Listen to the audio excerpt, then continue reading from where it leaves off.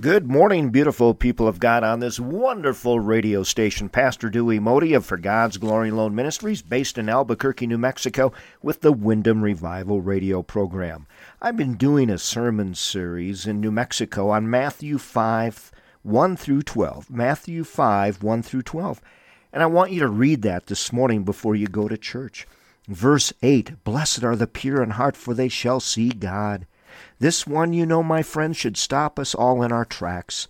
This verse demands that we conduct a self-examination of our hearts and lives. The Greek word for pure is katharos. It was often used to refer to clothes that had been washed clean, purified. It was also used to describe wheat after it was sifted and had all the impurities removed. It was considered purified or clean. It means unmixed, unadulterated, clean, pure. Verse 8 could be interpreted this way, my friends. Blessed is the one who has pure motives and a clean heart.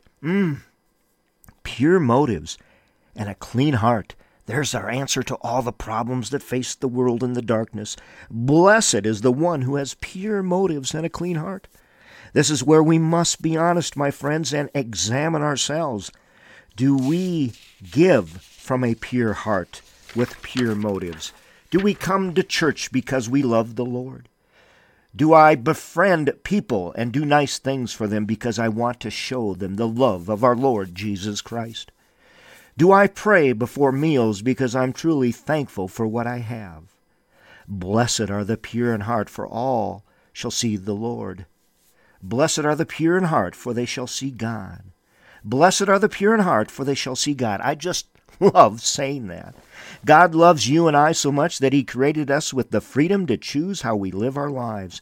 Therefore, every moment of every day, we have the freedom and opportunity to either purify our hearts or contaminate them. It's a constant battle, I know, because of the sinful world, the dark world we live in.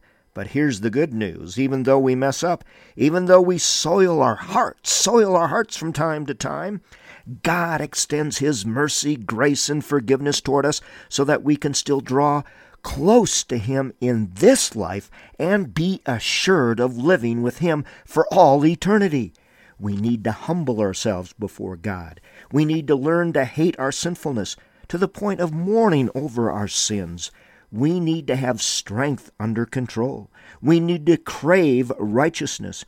We need to forgive and show mercy just as we have been forgiven and shown mercy. We need to continually work to keep our thoughts, our hearts, and our motives pure. Yes, to continue to work on keeping our thoughts, my friends, our hearts, our minds, our souls, our motives pure.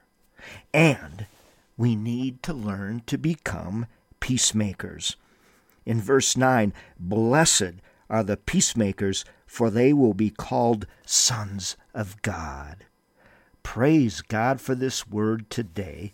And I pray, my friend, that before you go to church today, you will read Matthew 5, 1 through 12. And we focus on verse 8 today here on this wonderful radio ministry.